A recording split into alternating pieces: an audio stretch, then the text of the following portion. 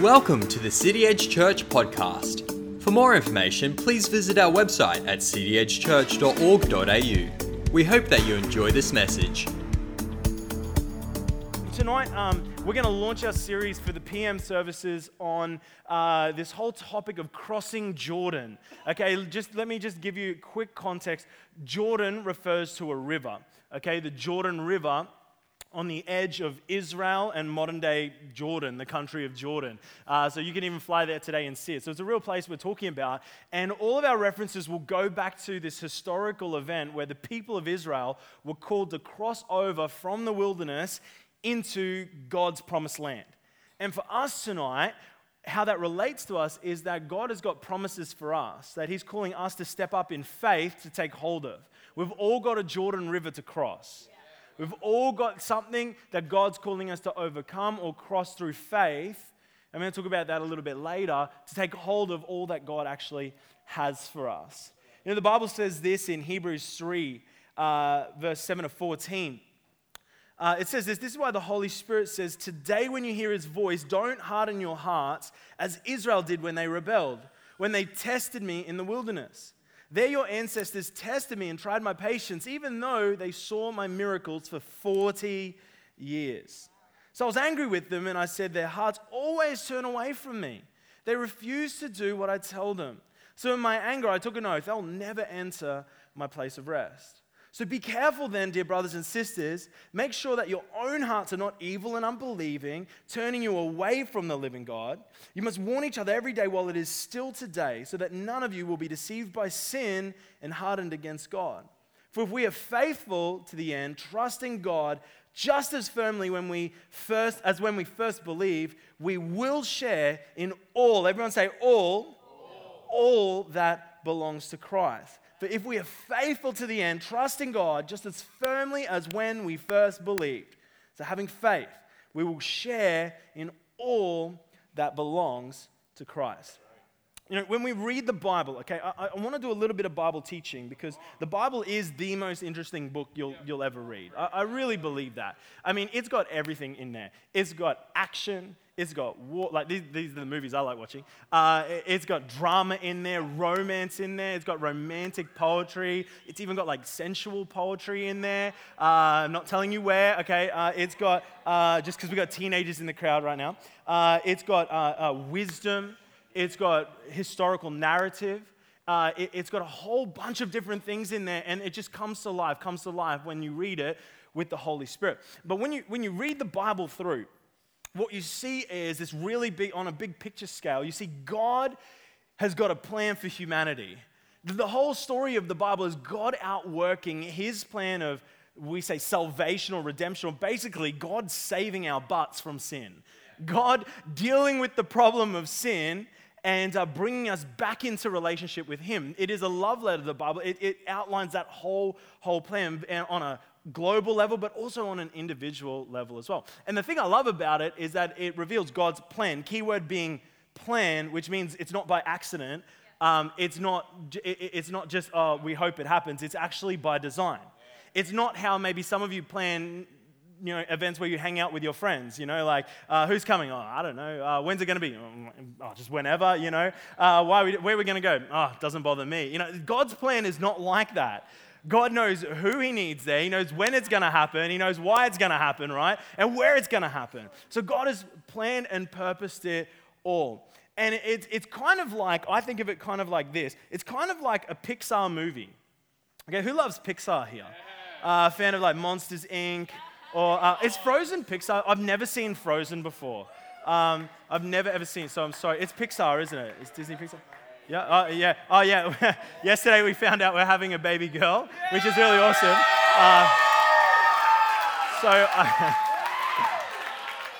Which is really amazing. But I now have a list this long of movies to watch because I only had brothers, and so, you know, I'd never seen any of the other Disney movies that didn't quite appeal to us boys. So it's kind of the Bible. Where was I? The Bible's kind of like a Pixar movie. When you watch something like Toy Story or even like Monsters, Inc., you'll see in the movie characters from other Pixar movies. So I know, it's like mind blown. It's crazy. In Monsters, Inc., you'll see characters as toys from Toy Story. And in Toy Story, you'll see characters from Up. And then from in Up, you'll see Finding Nemo. And they all link it in, and they've all got little references. We call them Easter eggs. They're little things that you can find that have been secretly slotted in there. And it reveals something about maybe another movie, or it gives a preview of something, of a movie that's coming out. And the Bible can be a little bit like that, in that when we read the Old Testament, that is the books of the Bible before the time that Jesus walked the planet, when we read that, we can read about the historical events, the real people. It's not made up, it's real. But then there's another level where their life, what they did, what they believed, how it all functioned, actually reveals a principle or a spiritual purpose that God was trying to outwork, that He's now outworking for us. It's kind of like it's a preview in the Old Testament of what God was going to do. He was doing it in one person in the Old Testament, but now He's doing it through all of our lives. It's called a foreshadowing. And we see this all through. You see, there's a guy named Jonah, right? Jonah is the best fishing story ever, except he doesn't catch the fish fish catches him. He jumps off a boat for a whole bunch of reasons. I don't advise. But and a fish swallows him like a whale. We don't really know what kind of animal it is, but he essentially dies. He talks about being in the belly of death. And so he essentially dies, and on the third day, he gets vomited up, fish vomit, how good is that? And then brought back to life again, or resuscitated. And he goes and then does what God has called him to do. How many know when you get, you're going to do what God calls you to do after that? But it's a picture of what was going to happen to Jesus. Jesus lived, he died, and he was in the belly of death until the third day where he was resurrected. See, Jonah didn't know what was going on, but God knew. It was like a little sneak peek, a little Easter egg of what would happen. There's a day called the Day of Atonement where the people of Israel every year would slaughter a lamb that would cover the sins of all the people for that whole year. You could only do it once. Only the high priest could do it. And it was like a really big deal. Everyone would fast for the day, and it would be a huge deal. And that's in the Old Testament, but in the New Testament, what do we see? Jesus is our Lamb of Atonement. We call him metaphorically our Lamb because he was sacrificed once, not every year, but once, and now we're covered for the rest of our lives as long as we keep in faith, right? And keep a sweet spirit and a confession of repentance towards God. So there's four shadows. And so the reason I'm saying this is the stories we're talking about this month, the reason why we can dig into the Old Testament is because their foreshadows actually tell a picture of what God wants to do and what God is doing in your life and in my life today. Even though this happened thousands of years ago, it is just as relevant today as it was back then. But we understand it now through the lenses of what Jesus has done for us. And so we have like this amazing view now because of the Holy Spirit and because of what Jesus has done for us. And that's what this writer of Hebrews is saying. He's saying, listen, take a lesson from the people of the Old Testament. Take a lesson from it. Don't just do the same things. Learn from their example and apply it to your life so that you don't have to walk that same journey, but you can actually grab hold of all that God's called you to grab hold of. And so today we're going to talk about the story of the Israelites, how they went from Egypt. So I'll stand over here. They went from Egypt into the wilderness and then into the promised land. They went from Egypt into the wilderness and into the promised land. It is a picture of your life and it's a picture of my life. 3 phases, 3 states, 3 steps on the journey that God has called all of us to walk. Okay? So let me just get you up to speed. We're going to hone in on the people of Israel, okay? They come from a man named Abraham. God appeared to Abraham out of the blue. That's all it says. Genesis 12, God appears to Abraham. How would you feel if you're just doing your thing and then God appears to you, right? But then God appears to Abraham and says, Abraham, listen, if you would take your family, leave your land, and go to a place that you don't even know where you're going to go, but just trust me, I'll make you into a great nation. Through you, the whole world will be blessed. And that land you're going to, I will give it to you and your descendants as a promised land. It'll be a blessed land. It'll be an inheritance for you. And so Abraham, or Abram, does what God says. He's obedient, and he goes. He ends up, through a series of miracles, he has a child with his wife in their old age. He has children. They have children. And before we know it, and you can play the montage, with this background music and the skipping through hundreds of years, we get to a place called Egypt, where all of Abraham's descendants, the 12 tribes that make up his people, all concentrated in Egypt. And when they first got there, due to a famine, they get there, they received favor. They were looked upon well. They were blessed. They multiplied. They just, there's just more and more of them. But something actually happens where there's a change in Pharaoh. There's a change in dynasty. A different family comes in and seizes power, and they don't know who these Israelites are. In fact, they're averse to foreigners, and they're threatened by them, thinking maybe they're like a fifth column, they're going to rise up against us and try and overthrow us. And so they actually institute a policy of slavery for the whole nation, for all the Israelite people. A whole people are put into slavery. It's crazy. And so the people of Israel, the Israelites, they're in slavery for probably just over 100 years. It's hard to get the dates right, but it's just over 100 years. And they're oppressed. They're forced to work for barely anything. They're persecuted and whipped and beaten when they don't meet quota. There's a policy of genocide where the midwives are told to execute the baby boys, throw them in the river. So in the river Nile, it's horrible, horrible stuff. And God hears their cry. And see, Egypt was a place of slavery for the Israelites, but Egypt is a picture of what our lives are like before we come to know Jesus. Not that we're in physical slavery. Although that does happen in the world today, but what it actually is spiritual slavery to sin and to the enemy. We're in slavery to sin. In that before we know Jesus, it's not that we can't help ourselves but sin, but we have this spiritual state of sin in that we've sinned and we can't get away from that. We can't deal with that. We don't have the tools to sort of even overcome it. We have a natural tendency, right, to want to do what's selfish rather than what's selfless, right? Does anyone know what I'm talking about tonight? Right? You have a natural tendency to do what is selfish and not what is selfless. More times than not, at least what I've seen sometimes with little babies is that it's easy for them to keep something for themselves, but you've got to teach them how to share, right? Why? Because there's this sense of a sinful nature inside of us, and we cannot escape it. And it is like slavery to us. Sin enslaves humanity. It really does. Sin will offer you the world, but it'll take more than it can give. Every single time. And before we come to know Jesus, we're in a state of spiritual slavery. Sometimes we're even enslaved to things like fear, where fear has got a grip on our lives so much that we just don't even know how to deal with it. Or anxiety or depression.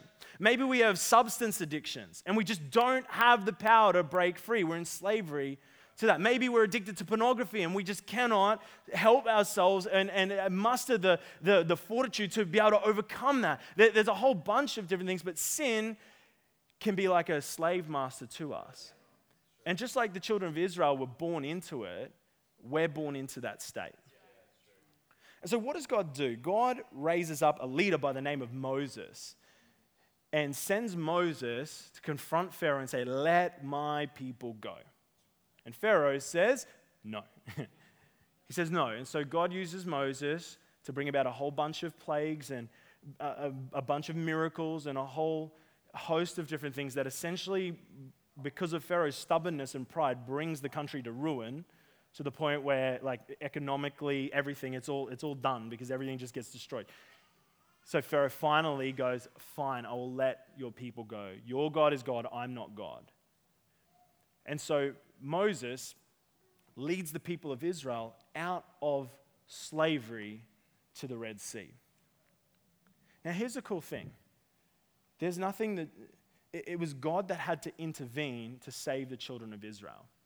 And in the same way, when we're stuck in slavery to sin, there's nothing we can do to get out of it. So God raised up a leader for us. He sent his only son, Jesus, to die on the cross for us. See, Moses is just another picture of the foreshadow of what was to come. He sent Jesus, the Son of God, to die on a cross, rise again from the dead, confront, so to speak, the Pharaoh and defeat his power, strip authority from him, to defeat the enemy, to defeat sin, all that. So now he can lead us out of Egypt and towards the promised land.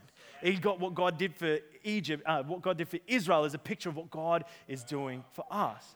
And so Moses comes. So I'm going to jump back and forth between these, okay? Hopefully we can keep up to this. So Moses leads the people out of Egypt, and to get to the promised land, they've got to cross their first major obstacle. They've got to cross the Red Sea. Now, look, they didn't have nippers back then. They didn't have, swimming lessons where you were first tadpoles and then you became turtles. And you know how they have the different grades? Like, I was a proud tadpole, man. I was loving it. But they didn't have that, and so no one could swim. They were slaves. They didn't know how to build boats. How are they getting across? While they're camped out at the Red Sea, trying to figure out how they're going to get to the Promised Land, Pharaoh goes, man, what have I just done? I've let these people go, rounds up his army, chases after them, and just as he's about to encircle them, to re-enslave them, God parts the Red Sea, right? By the power of God.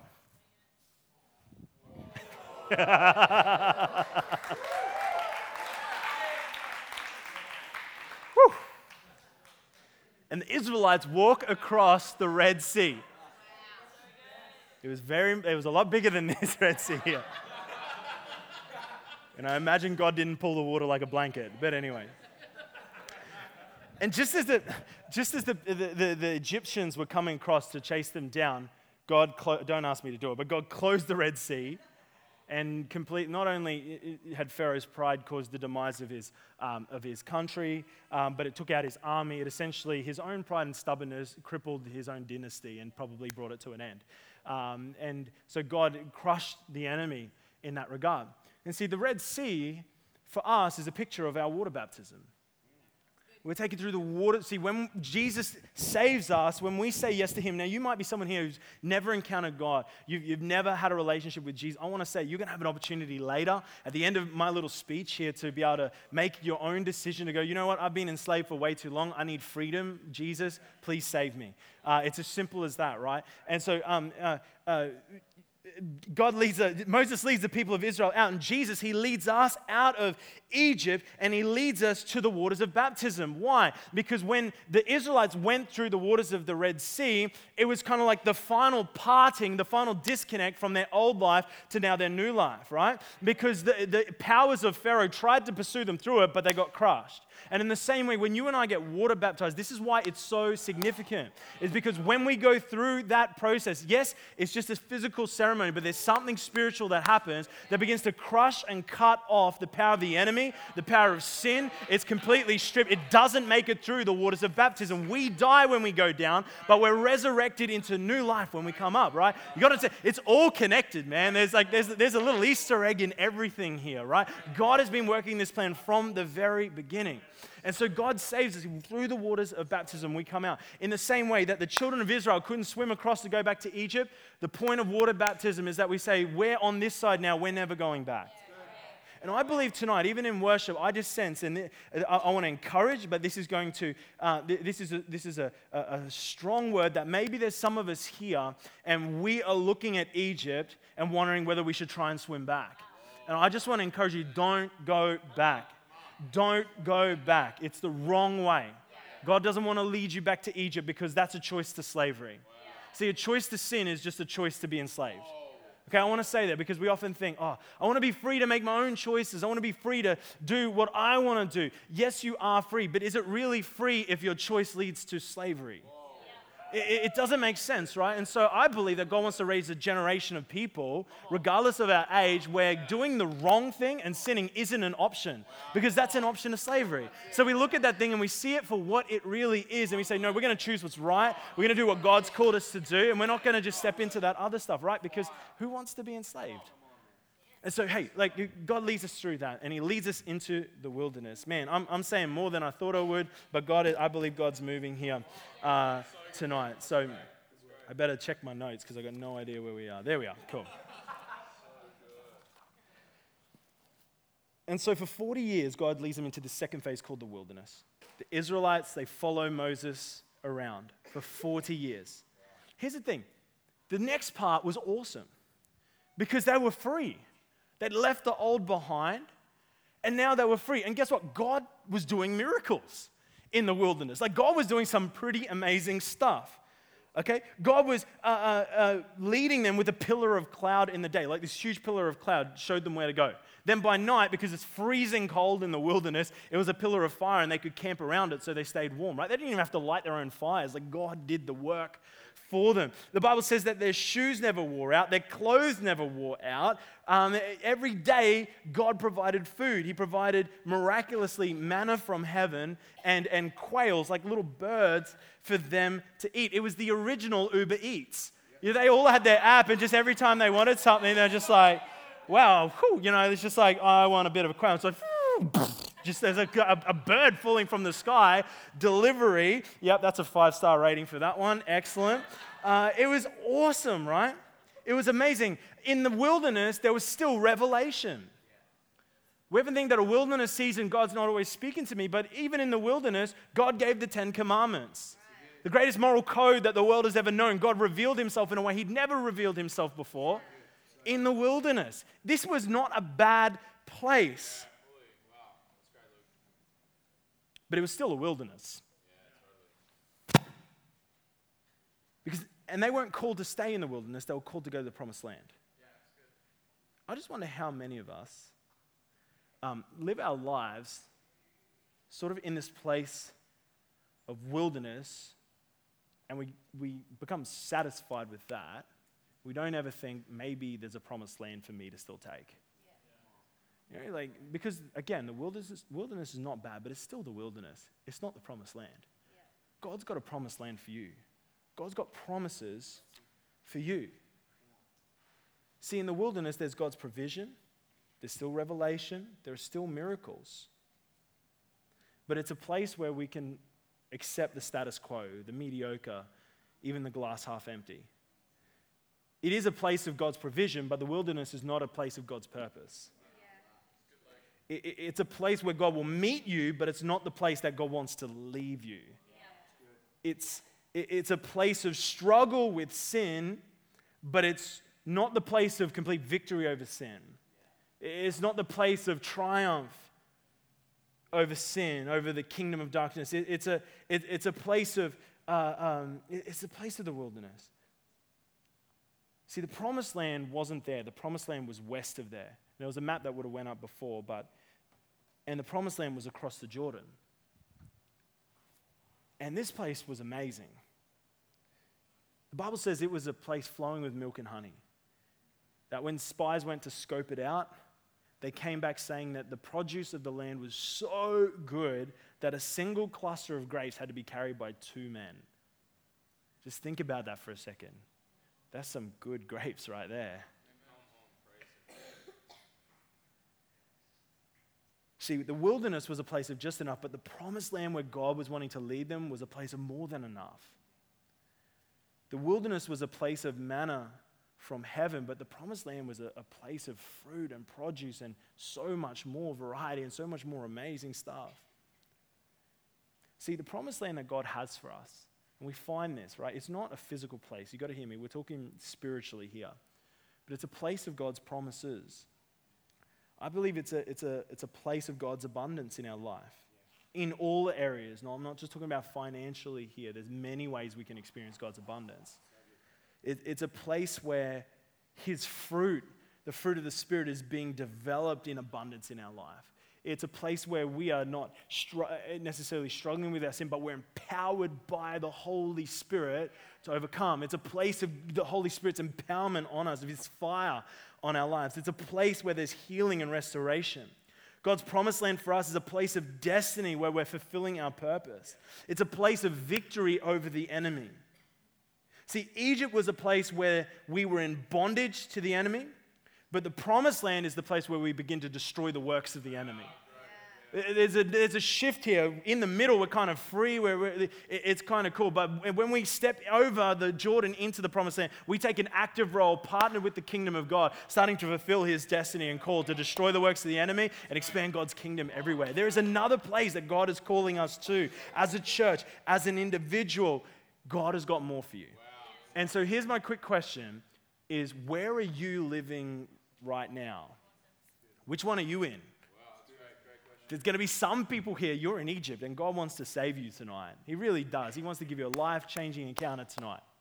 Some of us are in the wilderness, and maybe we've settled there, or maybe we just didn't even know there was more for us.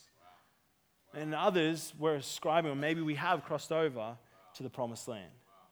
But tonight, in the last 5 minutes that I've got here, I just want to give you 2 quick points on what we need to do if we want to step into God's promised land. And it's simply this. First one is this. We got to get sick of being in the wilderness. We got to get sick of being in the wilderness. The Bible says that the Israelites wandered through the desert for 40 years. That's a long time. I'm 30 years old. That's 10 years longer than I've been alive. And they wandered for that long. What's crazy is that it wasn't long from when they left Egypt to when they arrived for the first time on the banks of the Jordan to look at the promised land. It was only a matter of months, really. It didn't take all that long to actually get there. But see, when the spies that they sent came back and reported all the amazing things that the promised land had to offer, some of them also reported the challenges and the obstacles in their way. So they reported that, man, there are so many people there. My gosh, their cities are huge. They're fortified. Their people are stronger than we are. They're bigger than we are. They're better looking than we are. They've got more facial hair than we have. You know, like they come back and they give this report going, look at it. We're never going to be able to do this. And so they despised the promises of God and settled for the wilderness. And so Moses led them around for 40 years because that generation was okay to accept wilderness and not take promised land. My question is, if they were so... actually, let me say this. And during those 40 years, the people grumbled and grumbled and grumbled about being in the wilderness. And here's my question. If they were so bummed about it, why didn't it motivate them to give the promised land another crack? To me, I think, what if someone just got a righteous anger inside of them and thought, you know what, this isn't good enough anymore. This isn't what God's called me to. Like, I'm thankful for the manna.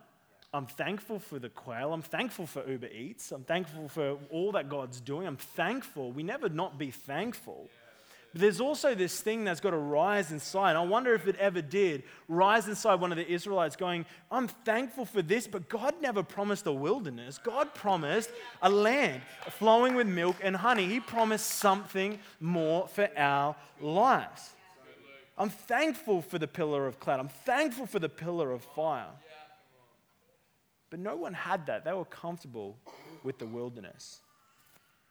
And I just want to say, I believe that God's calling us, if we want to cross the Jordan River into God's promises. Now, this month, we're going to talk about what they are. If you feel a little bit in the dark on that, it's just because this is just to set us up for this month. This is why we're here at church every week, right? Because God's trying to communicate. Whoever's preaching actually spends time going, God, what do you want to say? And so, we want to hear what's being said, right? And so, but we're just setting it up tonight. But God wants us to cross over into the promised land. And I believe the first thing we've got to do is we've got to get a bit of righteous frustration inside of us. Come on, some of us have got to begin to look at the state of things going on in our family and go, God, that is not good enough for my family. There's a promised land there's a promise for my family, God. Someone's got to look at our schools or our university and go, you know what? That's not good enough for my school. That's not good enough for my university. God, you've got promises. You've got things you want to do. I'm not going to be satisfied in this wilderness of just things being mediocre and okay. I want more. Some of us have got to look maybe at some of the sicknesses in our life or maybe the state of our business and go, God, I'm thankful for what it is. It doesn't mean I'm a bad Christian. It doesn't mean that you're a bad guy. But I know that there's so much more for me than this. I've got to take hold of it. I want to get a little bit of righteous frustration inside of me. We kind of got to get that anger on the inside, you know, that you get. Because sometimes that's the only thing that will motivate us to change. Just to go, I'm sick of this. God, you've got to do something.